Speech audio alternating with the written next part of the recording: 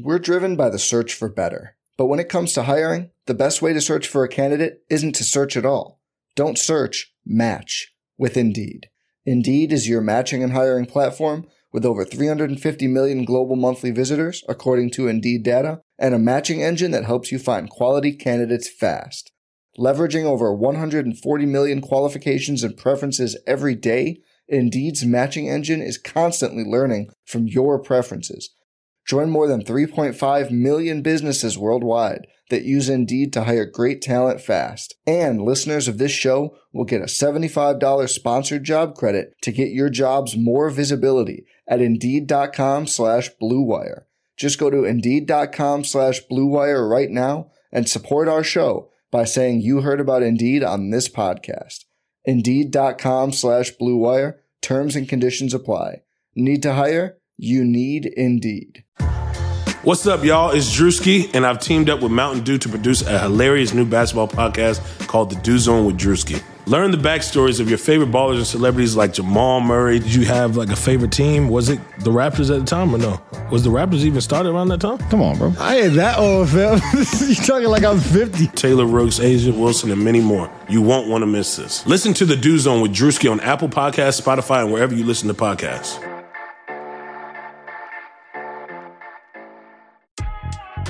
I'm Chiney Ogwumike. I'm Lisa Leslie, and we're very excited to tell you about our new podcast with Blue Wire, Front and Center. Lisa and I are breaking down what's going on in our lives, in the world, and keeping it 100. We're also learning from amazing guests as well, like Emmanuel Acho. People that show love to me, I forever got their back. Vivica A. Fox. If the foundation isn't right, then the rest of it's going to go wrong from there. And more. Subscribe to Front and Center today.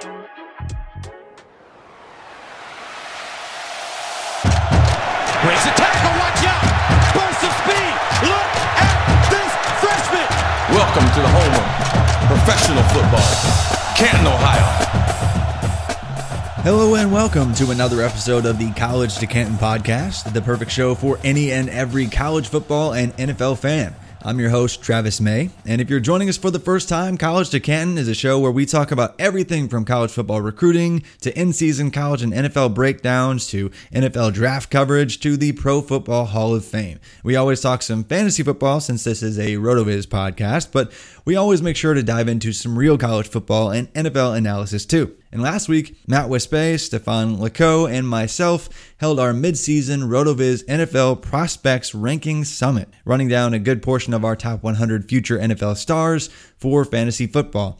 And this week, I'm joined by one of my favorite people in the business as we hold a 2020 NFL Draft do-over for our favorite rookies currently killing it on our fantasy football and favorite NFL team rosters. So, my special guest, without further ado, is the one and only Ryan McDowell at RyanMC23 on Twitter of Dynasty League Football, the Locked On Dynasty and DLF podcasts. And you probably heard him many other places too. But Ryan, welcome to the show, man. It's been too long since I've had you on one of my shows. I feel like you've been on every single one of my podcasts at this point. But welcome, man. Glad to have you back. Yeah, I've made the rounds, but glad to jump on here with you, Travis, for sure. It has been too long since we got to chat. Yeah, man. And it's just been such a wild season. So glad to slow it down a little bit.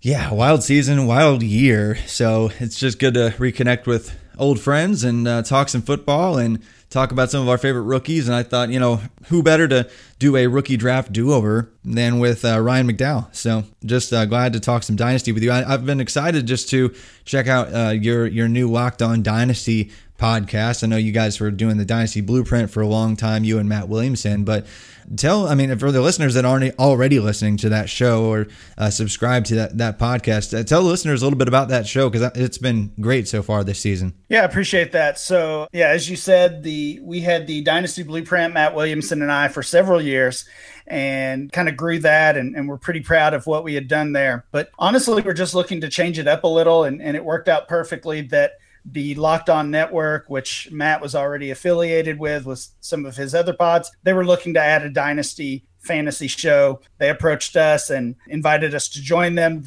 So some of the great changes that I've enjoyed, the show is now 4 days a week. We also brought in two other guests who are two other hosts, I should say, that are a part of that. Marcus Mosier and Kate Madzuk are covering the days that Matt and I are not on. The shows are a little shorter. I know sometimes Matt and I both rambled on a little bit. Some of those shows went over an hour. And hey, we all do that. It's with our own podcast. It's easy to just keep talking, especially when we're super passionate about the players. But it's been cool. I mean, that partnership makes it just basically like an every day of the week almost podcast feed. So Locked On Dynasty, if you're not already following and not already subscribed, check it out.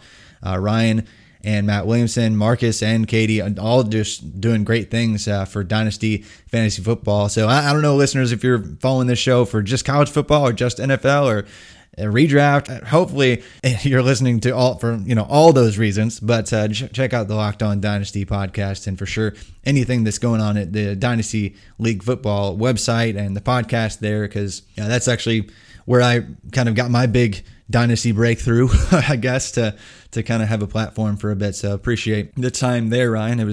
That's how you and I guess really connected. I guess back when I was doing my first few top 100 rookies pieces for you guys. So that was a lot of fun. Those are some of my favorite articles to read still today. So always look forward to those. Nice, man. I appreciate it. That'll be coming out soon here on RotoViz. I'm already putting together my big boards and all this other stuff. And one guy that has been absolutely killing it and rising up that big board of mine and will be pretty high on my 2021 rookie draft board next year is the man of the hour segment here, Elijah Moore, wide receiver, Ole Miss. He's just absolutely been killing it this year. I mean, even after a down week, a week ago, I think he only had like 16 yards or something, major down week. Coming in to that game, he'd been averaging like 10 yards or 10 receptions per game. But this past weekend, he seriously snagged 14 catches for 238 yards and 3 touchdowns in one game, and could have actually had more,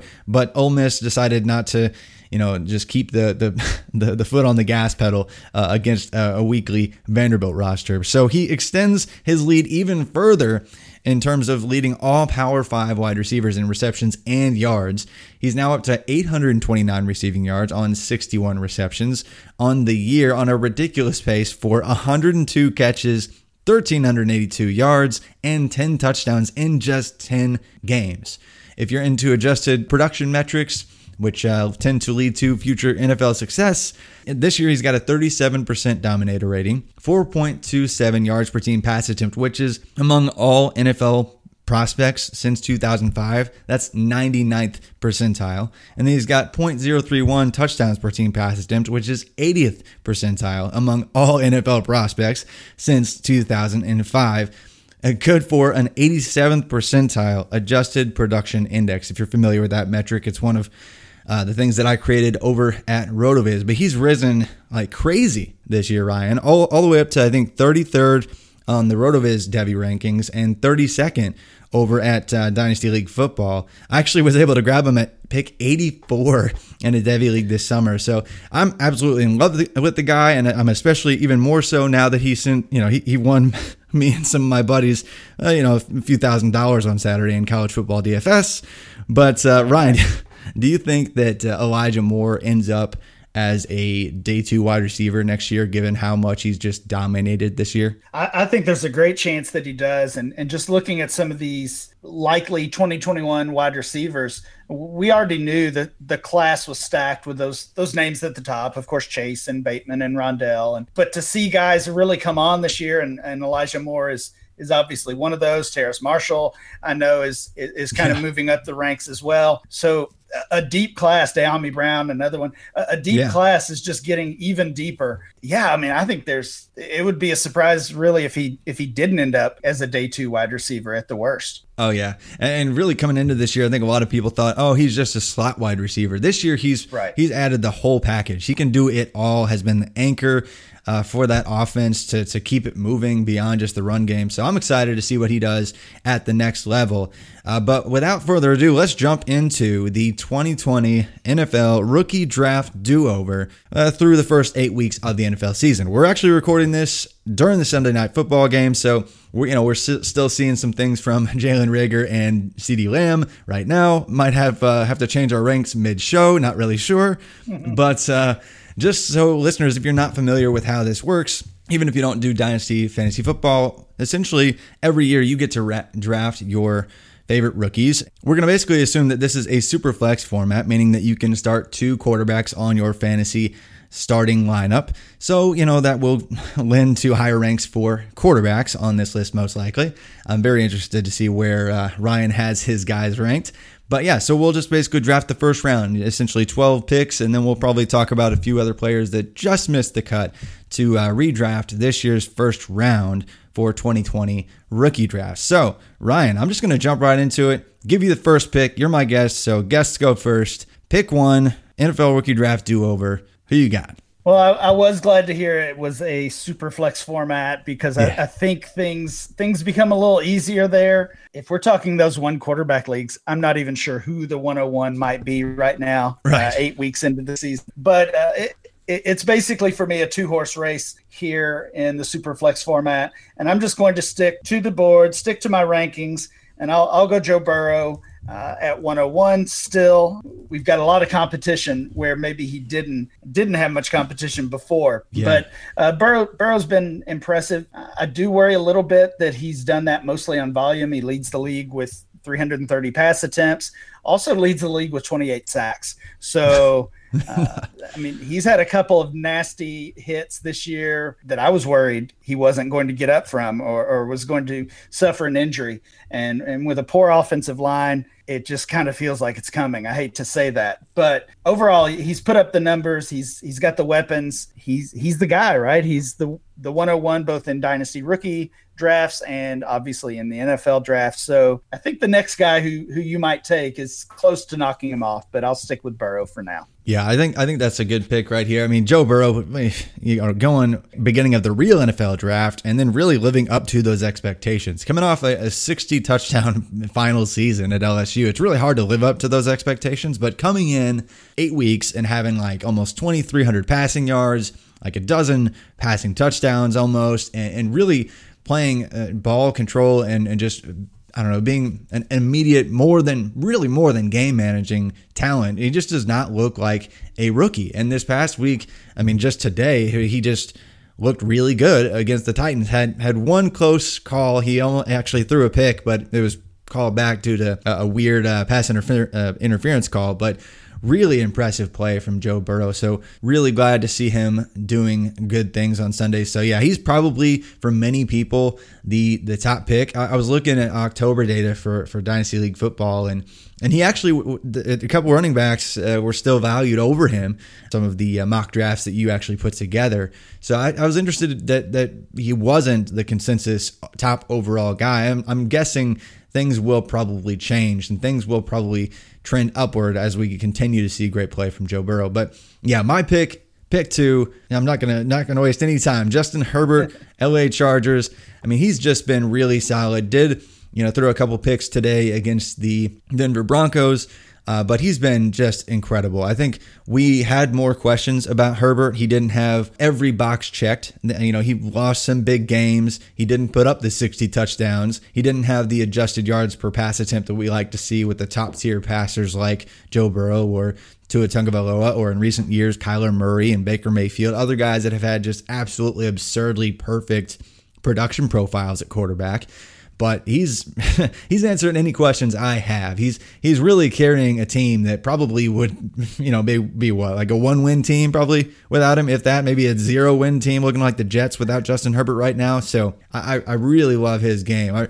Would that be your pick 2 here as well? Yeah, absolutely would be my second pick. And as I kind of mentioned there, almost was my first pick. And that was not the case entering the draft. I mean, this is a situation where Herbert is gaining value really by the week. And if you want to open this up to not just rookies, but even thinking about dynasty rankings or ADP or whatever you want to consider, to me, Herbert is locked in as a top 10 dynasty quarterback. And I've got him even higher than that. I think I have him as my quarterback 7 in my rankings. Nice. That to be honest, that's probably not high enough, right? I mean, like, it's just crazy. Yeah. And I mean, with the youth at the position, some of these guys that we've ranked so highly for so long, transitioning out soon. Yeah, there are a couple other exciting players up there, but man, Guys like Lamar not living up to the hype that we just saw. Yeah. What would it take for you to, have him? Because Lamar, it was basically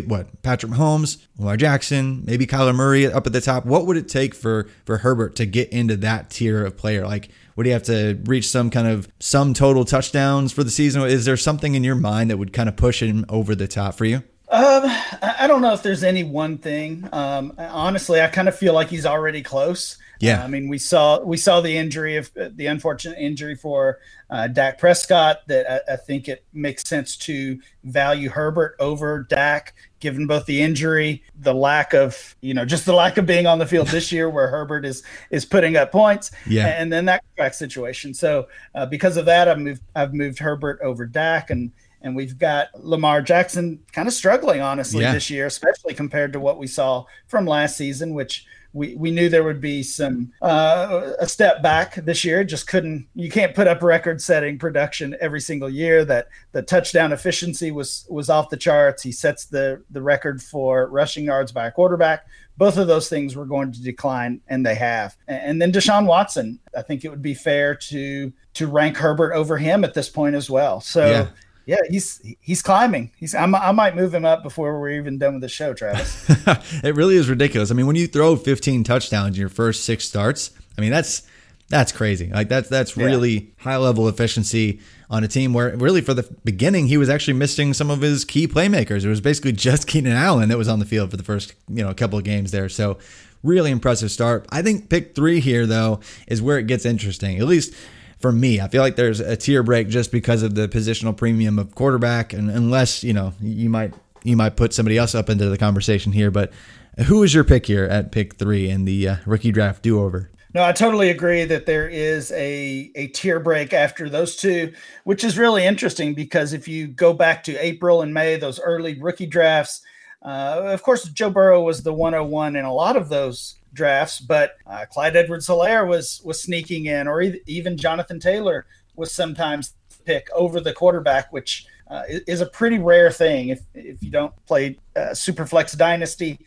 Typically, the top quarterback is going to be the top overall pick in those rookie drafts, but the running back hype really took over this year, and I think people might be regretting that now.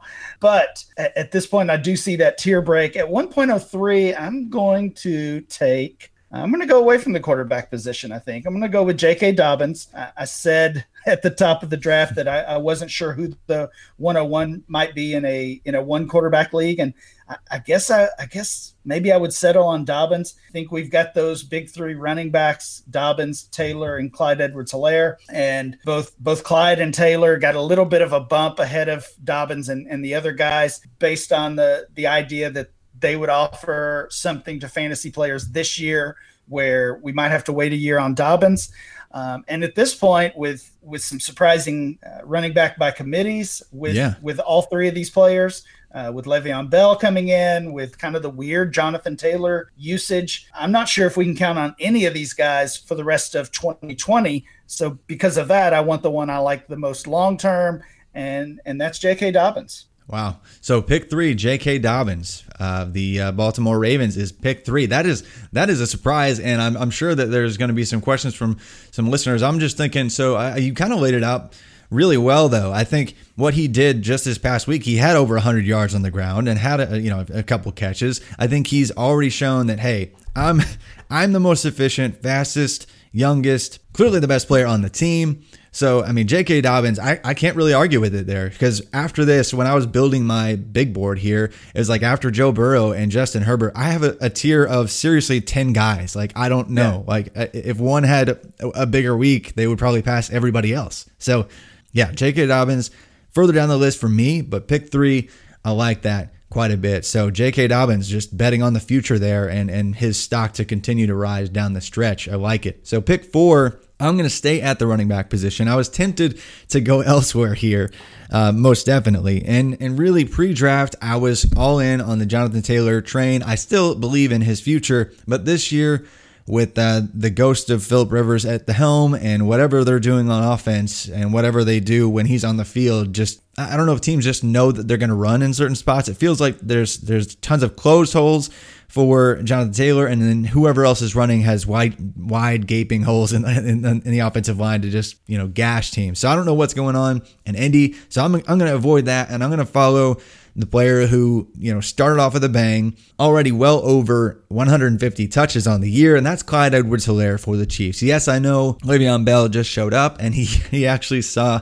the same amount of carries as Clyde Edwards-Helaire immediately, which is concerning. But I do think long-term, the Chiefs are committed to Clyde Edwards-Helaire. They recognize the talent. They wanted to add and just make them better for this year to get one more Super Bowl figured out this year right now, because who knows how long the window is going to be staying open for this team. I know Patrick Mahomes is going to be there forever, but who knows how long they'll be able to field a team that is Super Bowl worthy around Mahomes. But I think Clyde Edwards-Helaire is going to be the centerpiece of that offense on the ground for at least 3 more seasons after this year.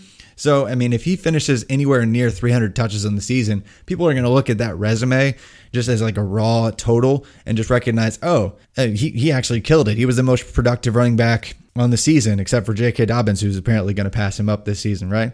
But but seriously, Clyde Edwards-Helaire, it's hard to, I mean, I was not a huge fan pre-draft. He was my RB5 or 6 or something. But at some point, we just have to say the NFL has decided he's worthy of the touches, and just forfeit and go with what has happened on the field and what's probably going to continue to happen on the field. So Clyde Edwards-Helaire, my pick here. What do you think about that? I like the pick. I think the expectations got so high, not only once Edwards-Helaire was drafted by the Chiefs, the fact that he was drafted in the first round by the Chiefs, and then when Damian Williams opted out, things just went crazy. I mean, we saw Edwards-Helaire being ranked as the 101 overall in Dynasty. We even saw him being drafted first overall in redraft leagues in some cases. So really, he's kind of a victim of his own hype because he's been solid this year. Certainly, you kind of mentioned some of the numbers. He's been an RB1. He was an RB1 in 3 of his first 6 games before Le'Veon Bell joined the team. And I think we have to be realistic about that. And I think you are, in that we're going to see basically an even workload the rest of the way with Bell and Clyde. And that doesn't mean you can't use those guys in fantasy. And it shouldn't mean that we dock Edwards-Helaire his dynasty value, because I do still think, like you said, I think he's the long-term starter there. If we see a discount with him, or if you see a discount in your league, I would be taking advantage and trying to buy low on him. If I don't even know if that's possible at this point.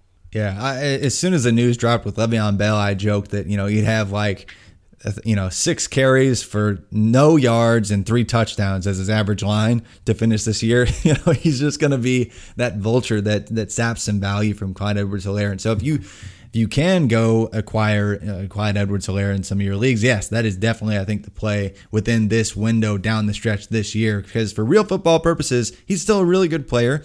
And long term, he's going to be the Chiefs guy.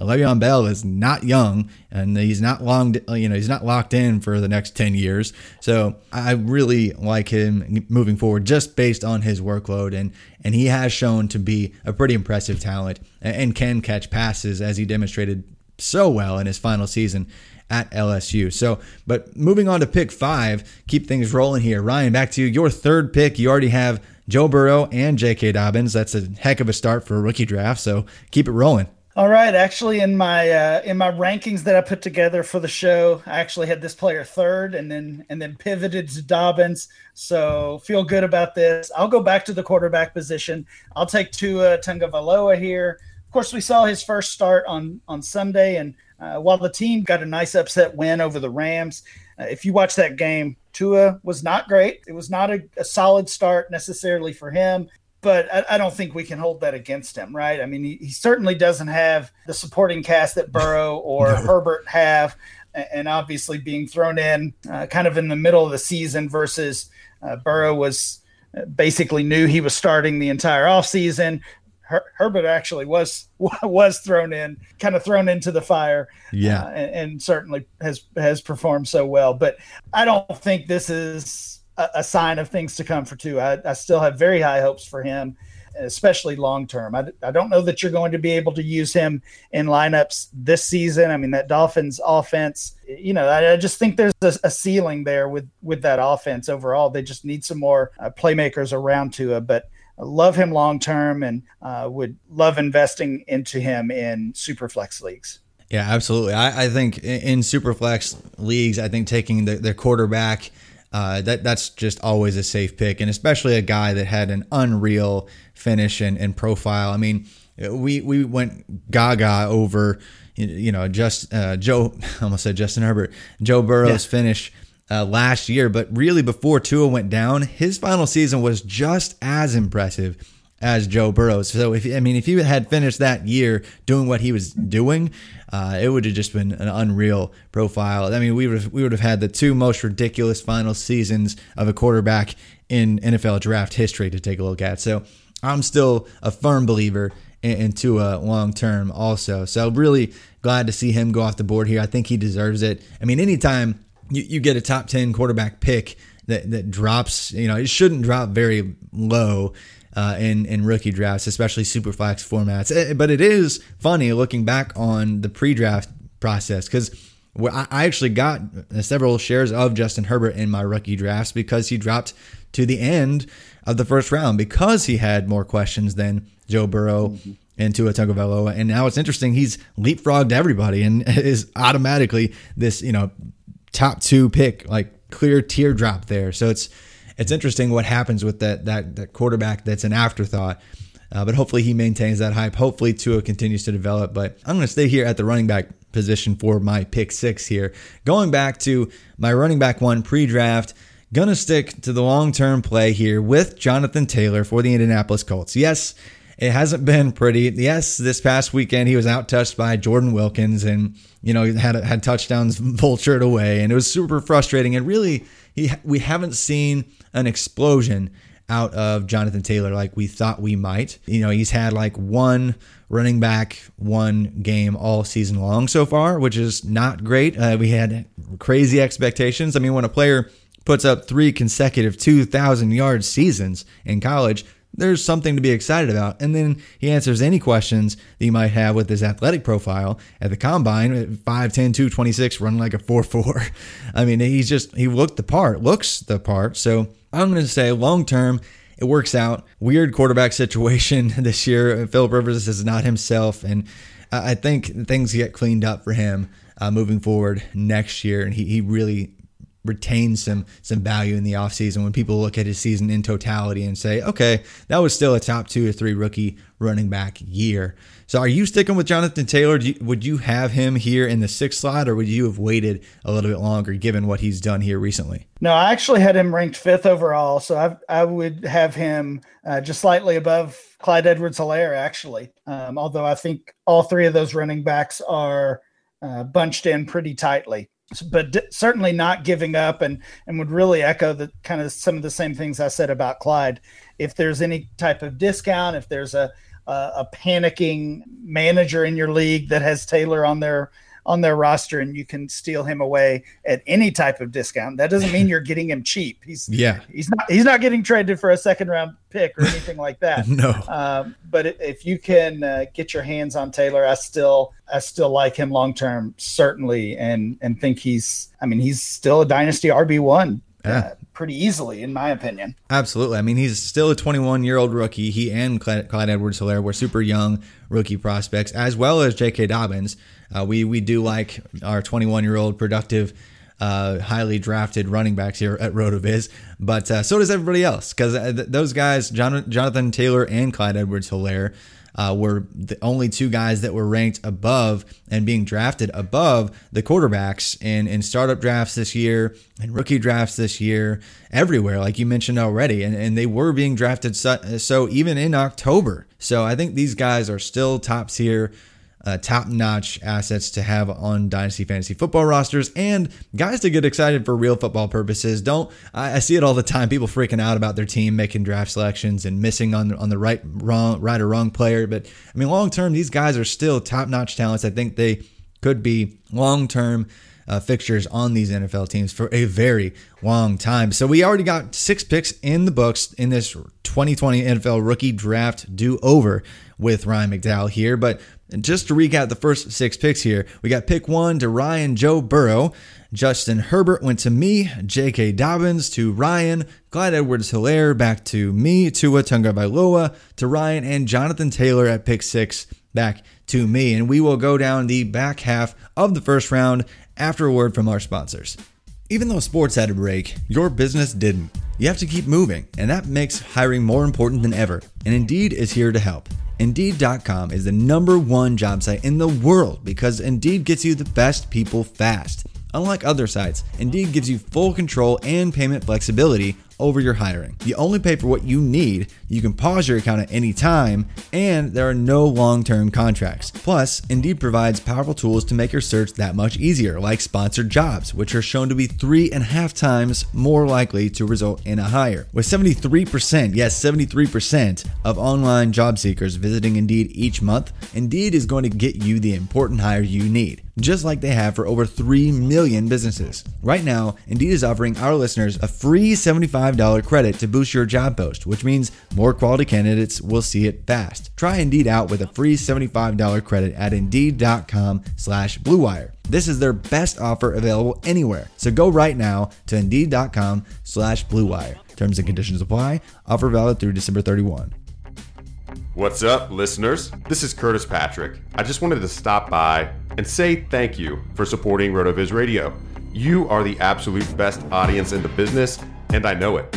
As a special thank you, I'm offering 10% off your next RotoViz subscription. Just use code 2020RVRadio at checkout. That's right. Go to rotoviz.com, click subscribe, and enter code 2020RVRadio at checkout for 10% off. You can even extend your subscription. Oh, and one more thing. If you haven't ever done it, please rate and review the podcast you're listening to right now on Apple Podcasts. It's really easy. It only takes like 10-15 seconds. Just do it. We'd love to hear your feedback. Now, back to the show.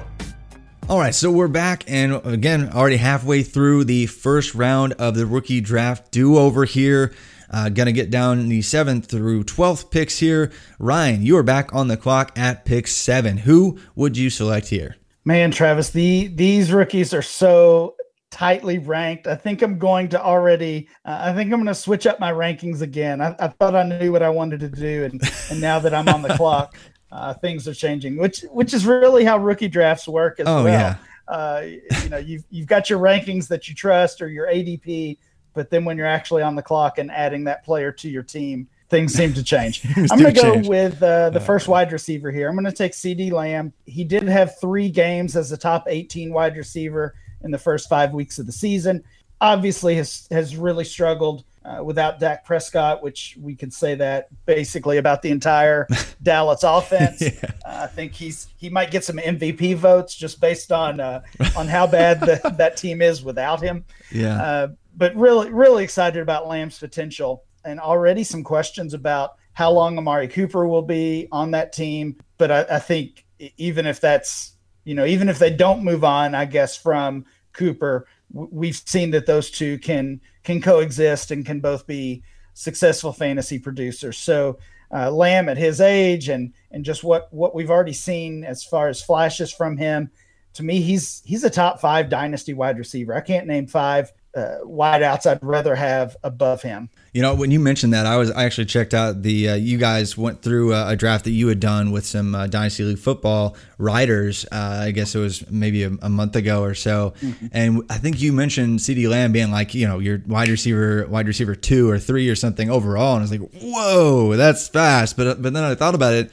Wait, hold up. The dude he's seriously coming into this past week. He seriously already had 54 targets as a rookie. That's insane. Like not even to the halfway point. The dude's already on pace for like 120 targets as a rookie. And so maybe it slows down a bit because I don't think the offense will be on the field long enough to get him a bunch of targets. But he's already got, we're like I said, we're recording in the middle of the Sunday Night Football game. He's already got another catch for 12 yards. He's clearly a centerpiece, a ball mover, chain mover, and big playmaker for this offense. really important to this team. And you mentioned, I mean, Amari Cooper's contract may dictate that he's a cap casualty sooner than later. And so CeeDee Lamb, I think it's hard to argue that he's, not already a wide receiver one, if not, like you said, a top 5 dynasty fantasy football asset. Because I mean, he's got, coming in this week, he was already like 13th or 14th in targets, I think 14th in receptions, 14th in receiving yards, and was actually underperforming based on like fantasy points over expectation per game. So he could be doing even more. Really impressive start for CeeDee Lamb. And he was somebody that checked every box, like even in the pre-draft process, right? We knew a long time ago, like I think 3 years ago, even when he barely missed the cutoff for, first year, breakout. We were like, he was pretty close. He's going to be a first round NFL pick like 3 years ago. And he comes in, finishes with like a 90th percentile adjusted production index, gets the first round draft capital, check. He's athletic enough. He has like no holes in his game. So yak monster already. And so I don't know. It's just no brainer. I love the pick. And I was actually thinking you might actually take him in the first half of the rookie draft, just because I knew you were so high on CeeDee Lamb. So love that here. Getting the first wide receiver at pick 7. That's pretty solid value any way that you slice it. So back to me, I'm going to stay at that position. I'm going to go, and my wide receiver 1 pre-draft is not this guy, but he was somebody that I flirted with the idea of ranking him over CeeDee Lamb at one time, and it's Justin Jefferson of the Minnesota Vikings, and he has been exceeding expectations. I think a lot of people thought he was like the wide receiver 4-ish, in the class, but nobody really had him for the most part as their wide receiver 1. But on the small sample that he's been given this year, he's just been crushing it. Like he is number 1 in the nation, in the league in terms of fantasy points over expectation per game coming into this week. That's going to change a little bit because he didn't blow up. Dalvin Cook stole the show for the Vikings this week, but had 2 blow up weeks, like 30 plus fantasy points in 2 of his first 6 games. So absolutely going bonkers for the Vikings. Really loved his production profile as well. He met every minimum threshold that you want to see. Had 111 receptions last year, like 30 more catches than a guy that many people are projecting to be a top 10 NFL draft pick this coming season in Jamar Chase. Guy had like no holes in his game, and people were picking him apart because, he's just a slot guy. I don't care. Like he's killed it. So is he that high for you, or would you still have a few other wide receivers above him, not named CeeDee Lamb? No, he's my second rookie wide receiver at this point, and there's one other player, non-wide receiver, that I maybe would have considered over him, but I love the pick at this point. Certainly has gained value. There are 4 wide receivers who through the first 7 weeks, not counting week 8 yet, but through the first 7 weeks, 4 wide receivers who had 2 games as a top 2 wide receiver in a week. Wow. Calvin Ridley, Devontae Adams, Tyler Lockett, and Justin Jefferson is the 4th. Yeah. So pretty good company there. Wide receiver 2 back in week 3 when he flashed with that big breakout game after a quiet first couple of weeks. And then the blow up game in week 6 when he was the wide receiver 1 overall. And that was the game that I think really got dynasty players fully in on him and moving him up the rankings.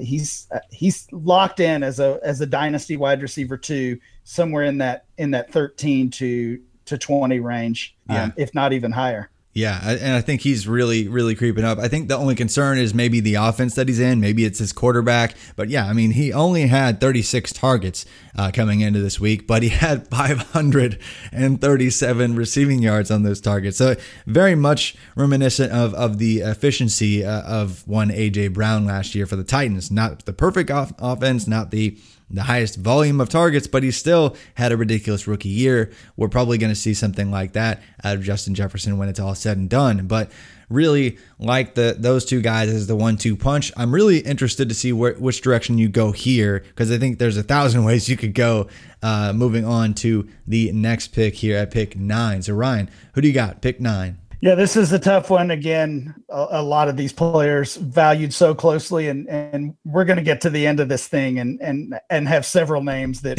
probably deserve to be drafted. But I'm going to go with DeAndre Swift here at 9. I mean, if you go all the way back to basically January, early February pre-combine, he was the favorite to be the 101 rookie pick in most rookie drafts, at least most one quarterback rookie drafts. A little bit of a disappointing combine. We saw Jonathan Taylor kind of leapfrog him. And obviously the draft pushed Clyde Edwards-Helaire and maybe even Dobbins ahead of him as well. There was concern about really just being on that Lions roster. It seems like the Lions running backs are cursed somehow.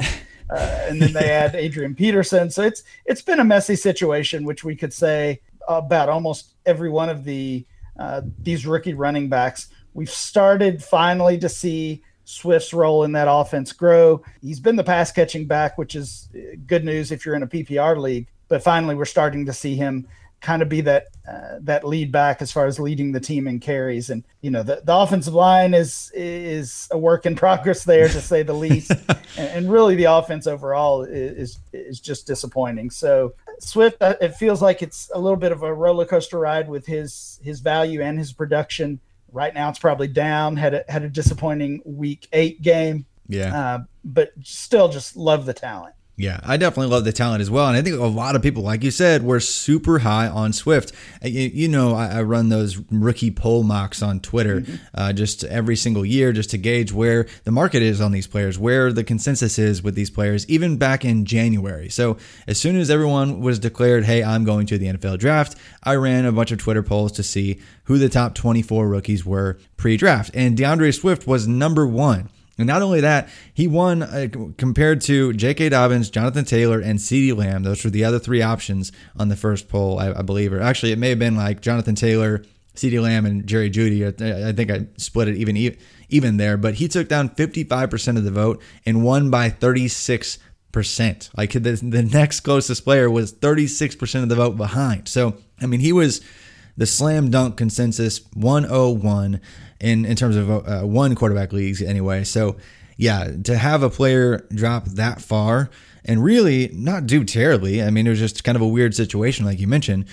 It's kind of weird to see that. We don't normally see that kind of precipitous fall in a player's market value that quickly. I think we're so impatient to see these guys just, he has to be running back 1 this second or else, he drops 20 spots on my board.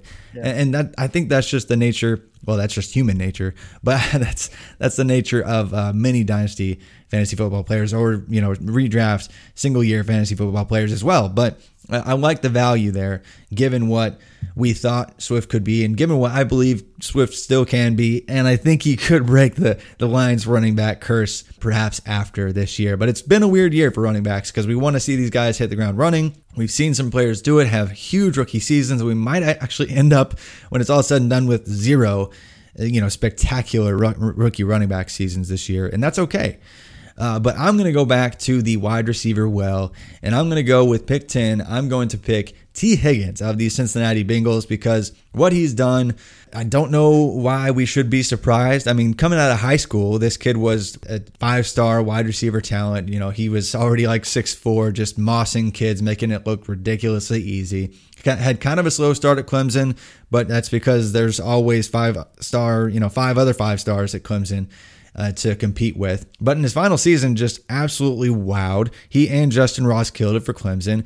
And then he got the draft capital, the first pick in the second round. So just barely missed that first round draft capital. I feel like if he was just the 32nd pick or the 31st pick, we'd have a completely different view of T. Higgins and his market value, even this spring. So T. Higgins has been killing it this year, being just as productive or nearly as productive as CeeDee Lamb has, which is incredible on a slightly lower workload. Coming into this week, he had 410 receiving yards and added another 78 and was the leading target for the Bengals. Obvious heir apparent to AJ Green. I know he's going to share some things with Tyler Boyd, but is this too early for Higgins for you, or is he in this conversation for sure? He's definitely in the conversation. I think he's been really impressive, and I do think he's the wide receiver 1 in Cincinnati. I like Tyler Boyd a lot, but if I'm picking one of those guys, both from a fantasy standpoint and just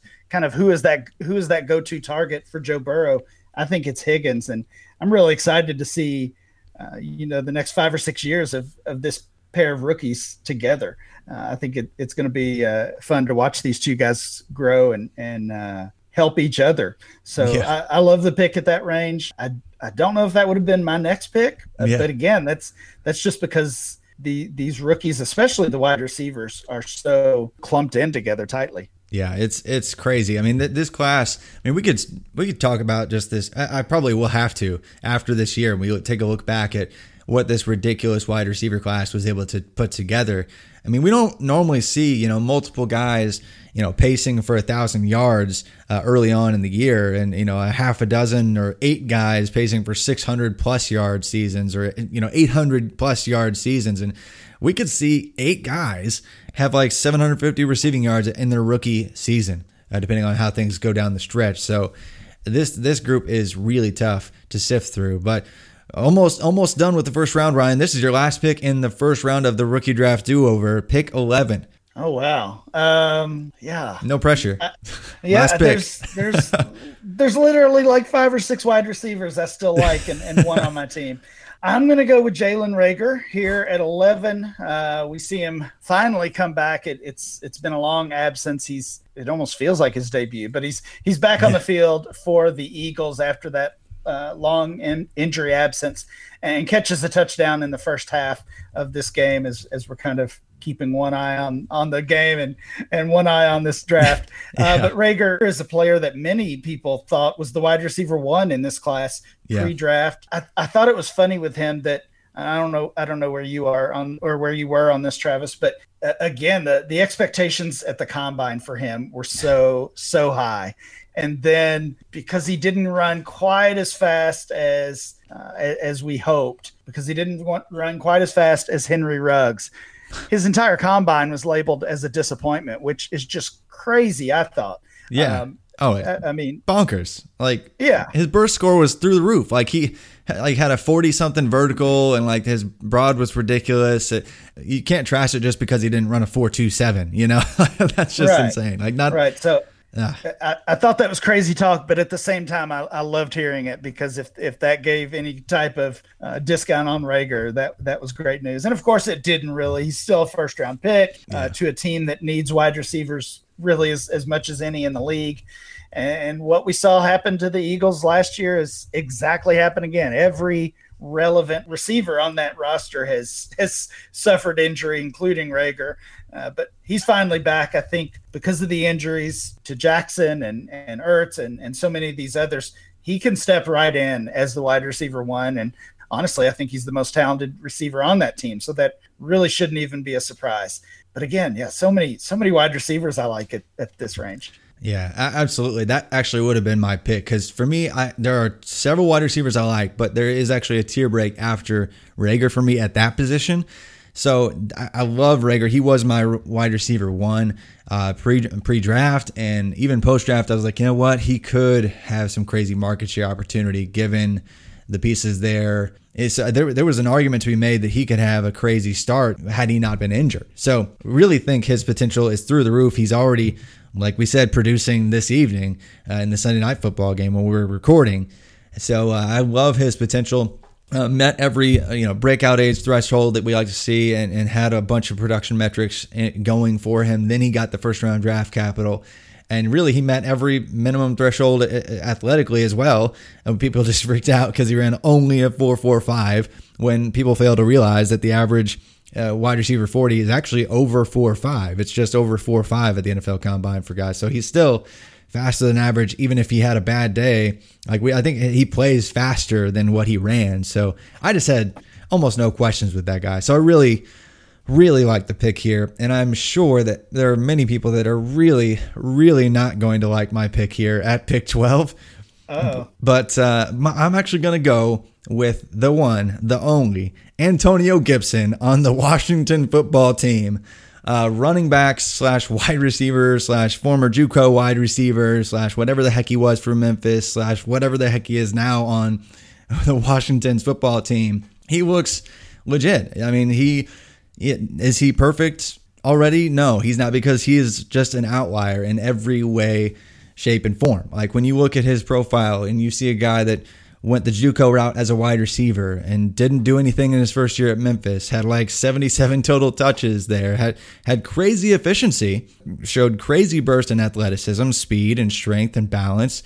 I mean, it's weird anyway when we're trying to, predict success as far as like transfer running backs. Like transfer running backs fail like horrendously to reach the next level because there's just so much that goes into earning your stripes well enough and quick enough to have a really solid production profile as a running back specifically. We just don't see guys succeed. I mean, the only other transfer running back to succeed in the last 10 years in the NFL is one Alvin Kamara. And he was a 5-star guy actually going into the process. He actually, went to Alabama, had to sit behind 15 other 5-star guys that are all in the NFL, and then went to UT. Still didn't even lead his own team in carries and got 3rd-round draft capital. Antonio Gibson still didn't lead his own team and still got 3rd-round draft capital because of what he could be, and he's showing what he can be with 2 running back 1 games already, another running back 2 game, and every single game except for 1, he's actually had at least 9.5 PPR fantasy points this year. So I really like him, and he's doing it on a team that's absolute hot garbage.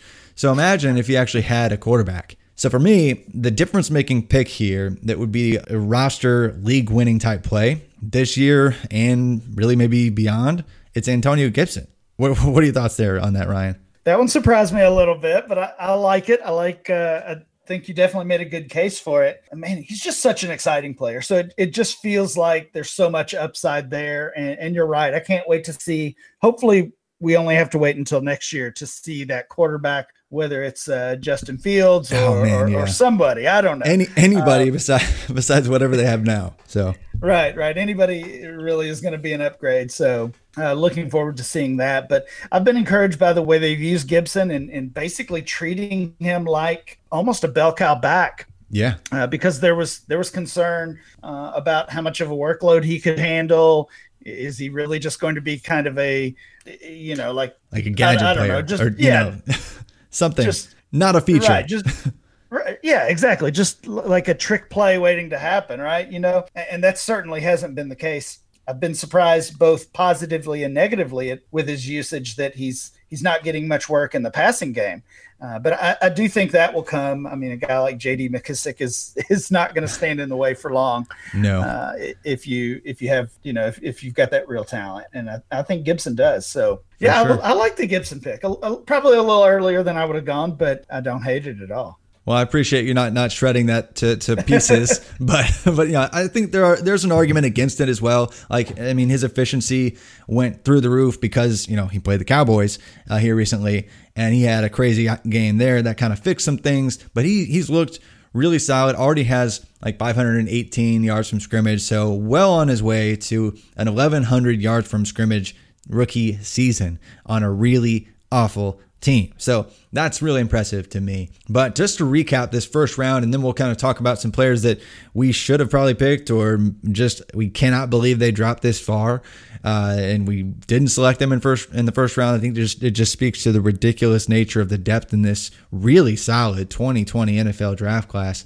But Joe Burrow, Justin Herbert, J.K. Dobbins, Clyde Edwards-Helaire, Tua Tagovailoa, Jonathan Taylor, C.D. Lamb, Justin Jefferson, DeAndre Swift, T. Higgins, Jalen Reagor, and Antonio Gibson round out the first round of the 2020 NFL Rookie Draft do-over here with Ryan McDowell.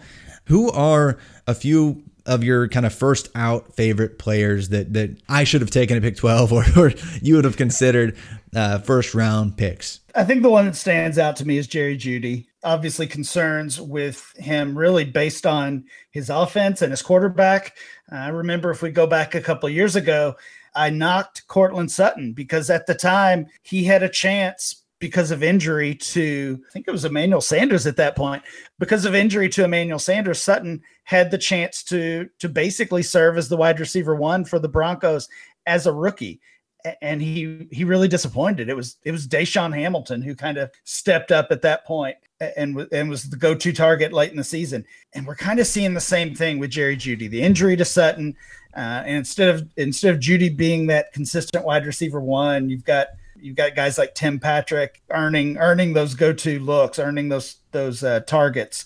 So concerns about that, concerns about certainly the quarterback situation. Drew Lock does not look like the answer to me. So wonder about what that will look like in the future.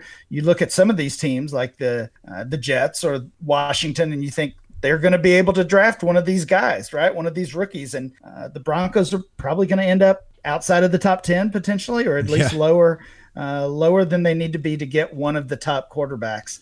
And it just feels like we're kicking the can down the road with that quarterback position there in Denver. Yeah, that Jerry Jeudy is one that stands out. He was in the wide receiver 1 overall conversation for a very long time for fantasy football purposes, for real football purposes. But man, they have a lot of decent playmakers around him. Like when Courtland Sutton does come back, he's going to garner a whole bunch of targets. Noah Fant is a legit tight end 1. KJ Hamler is a crazy fast speedster that they probably need to start using more downfield. And then Albert Okwuegbunam caught another touchdown today. I mean, they've just got a bunch of weapons with a bad quarterback that can't feed them all. So it's really kind of weird projecting any kind of ceiling play, even though Jerry did actually get 10 targets this past weekend. But with 10 targets, he turned those 10 targets into 4 catches for 73 yards and 0 touchdowns. So if that's the ceiling for what that could be in the Denver offense, and they scored 31 points, like there's going to be a boom week for Jerry Jeudy, but it's kind of weird to see him not doing better. He has had some drops and some things not go his way. He's had some really impressive plays, but definitely somebody I think many still have as a first round rookie draft pick value. But I mean, I can't argue if somebody has him even, well up near Justin Jefferson and CeeDee Lamb just because of the long-term play. But another guy that I think could be rising up into the conversation for me is Chase Claypool of the Pittsburgh Steelers, because he just had another day this weekend. Actually, the first time where he was kind of the alpha wide receiver with both Juju Smith-Schuster and Deontay Johnson healthy on the field. He had the most targets on the team. He had the touchdown. I wasn't a huge believer in Chase Claypool pre-draft. I thought, they might just throw him into tight end or something weird in the pros. I just didn't believe that the NFL was going to properly use him. But then the Steelers drafted him, and they apparently just have some magic touch with wide receivers. So just another hit for them. But where do you value him? Is he kind of a more second round player for sure? Or are you considering him, as in a late first round pick value? Yeah, so he was actually 12th on my list. So certainly was considering him in this range. He's obviously been a player who's been gaining a ton of value, moving up in rankings, both rookie rankings and dynasty wide receiver rankings. And it's funny because, you kind of mentioned you missed on him a little bit in this offseason. I certainly did as well. I think I ended up with him in a couple of leagues, but not very many. Right. And I just wonder why, because he tried to get our attention with that huge combine performance. And I don't know that it's necessarily a good process every single year, but for better or worse, when players put up those type of numbers at the combine, we start paying attention. Yeah. And really all we did is say he'll be great if they move him to tight end, like you said.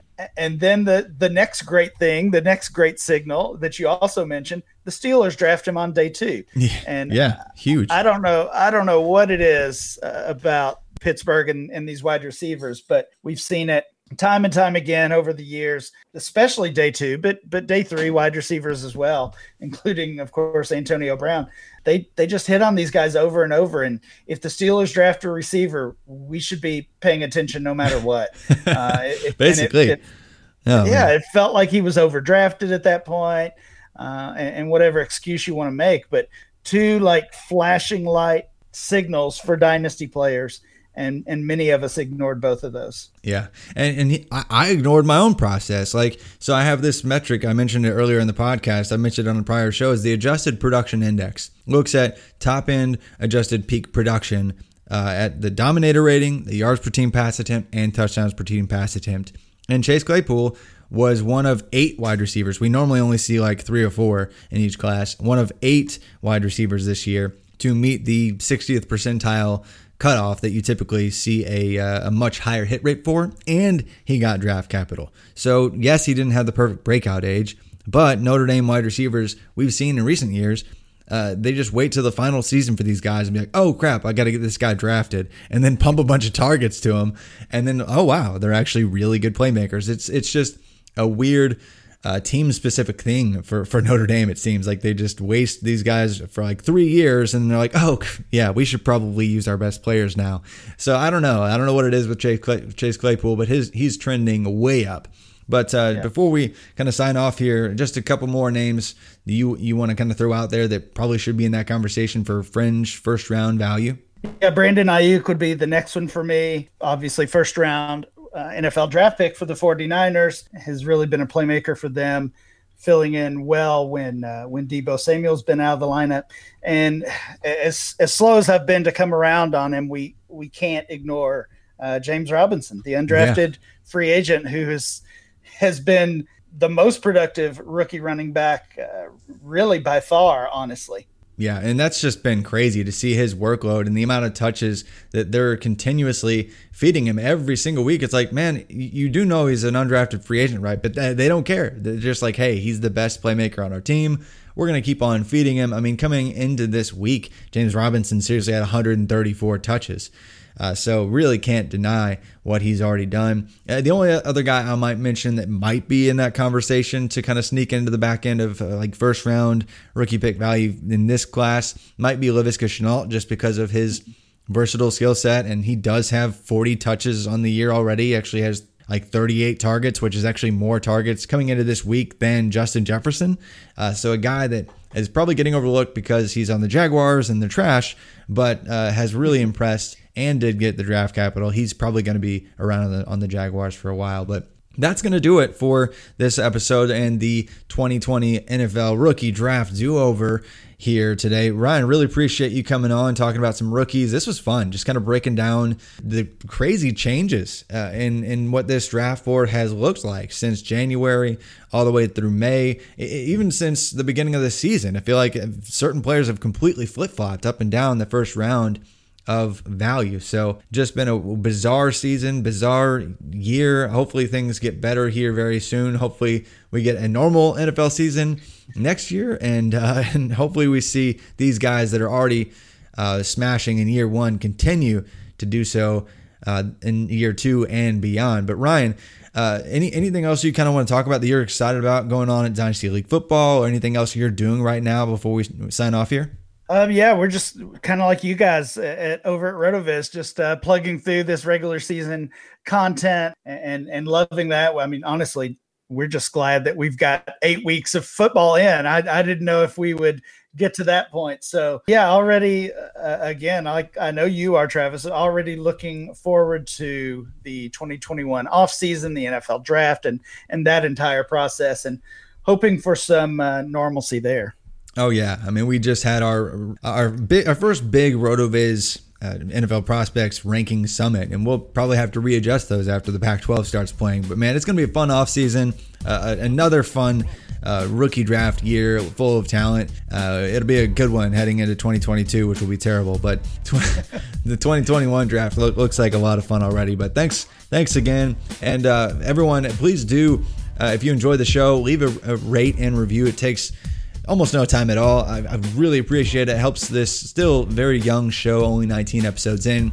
But again, can't believe we're already halfway through like the college football and NFL seasons both. But thanks for listening. Thanks for tuning in as always. But I look forward to you joining me soon for many more episodes of the College to Canton podcast.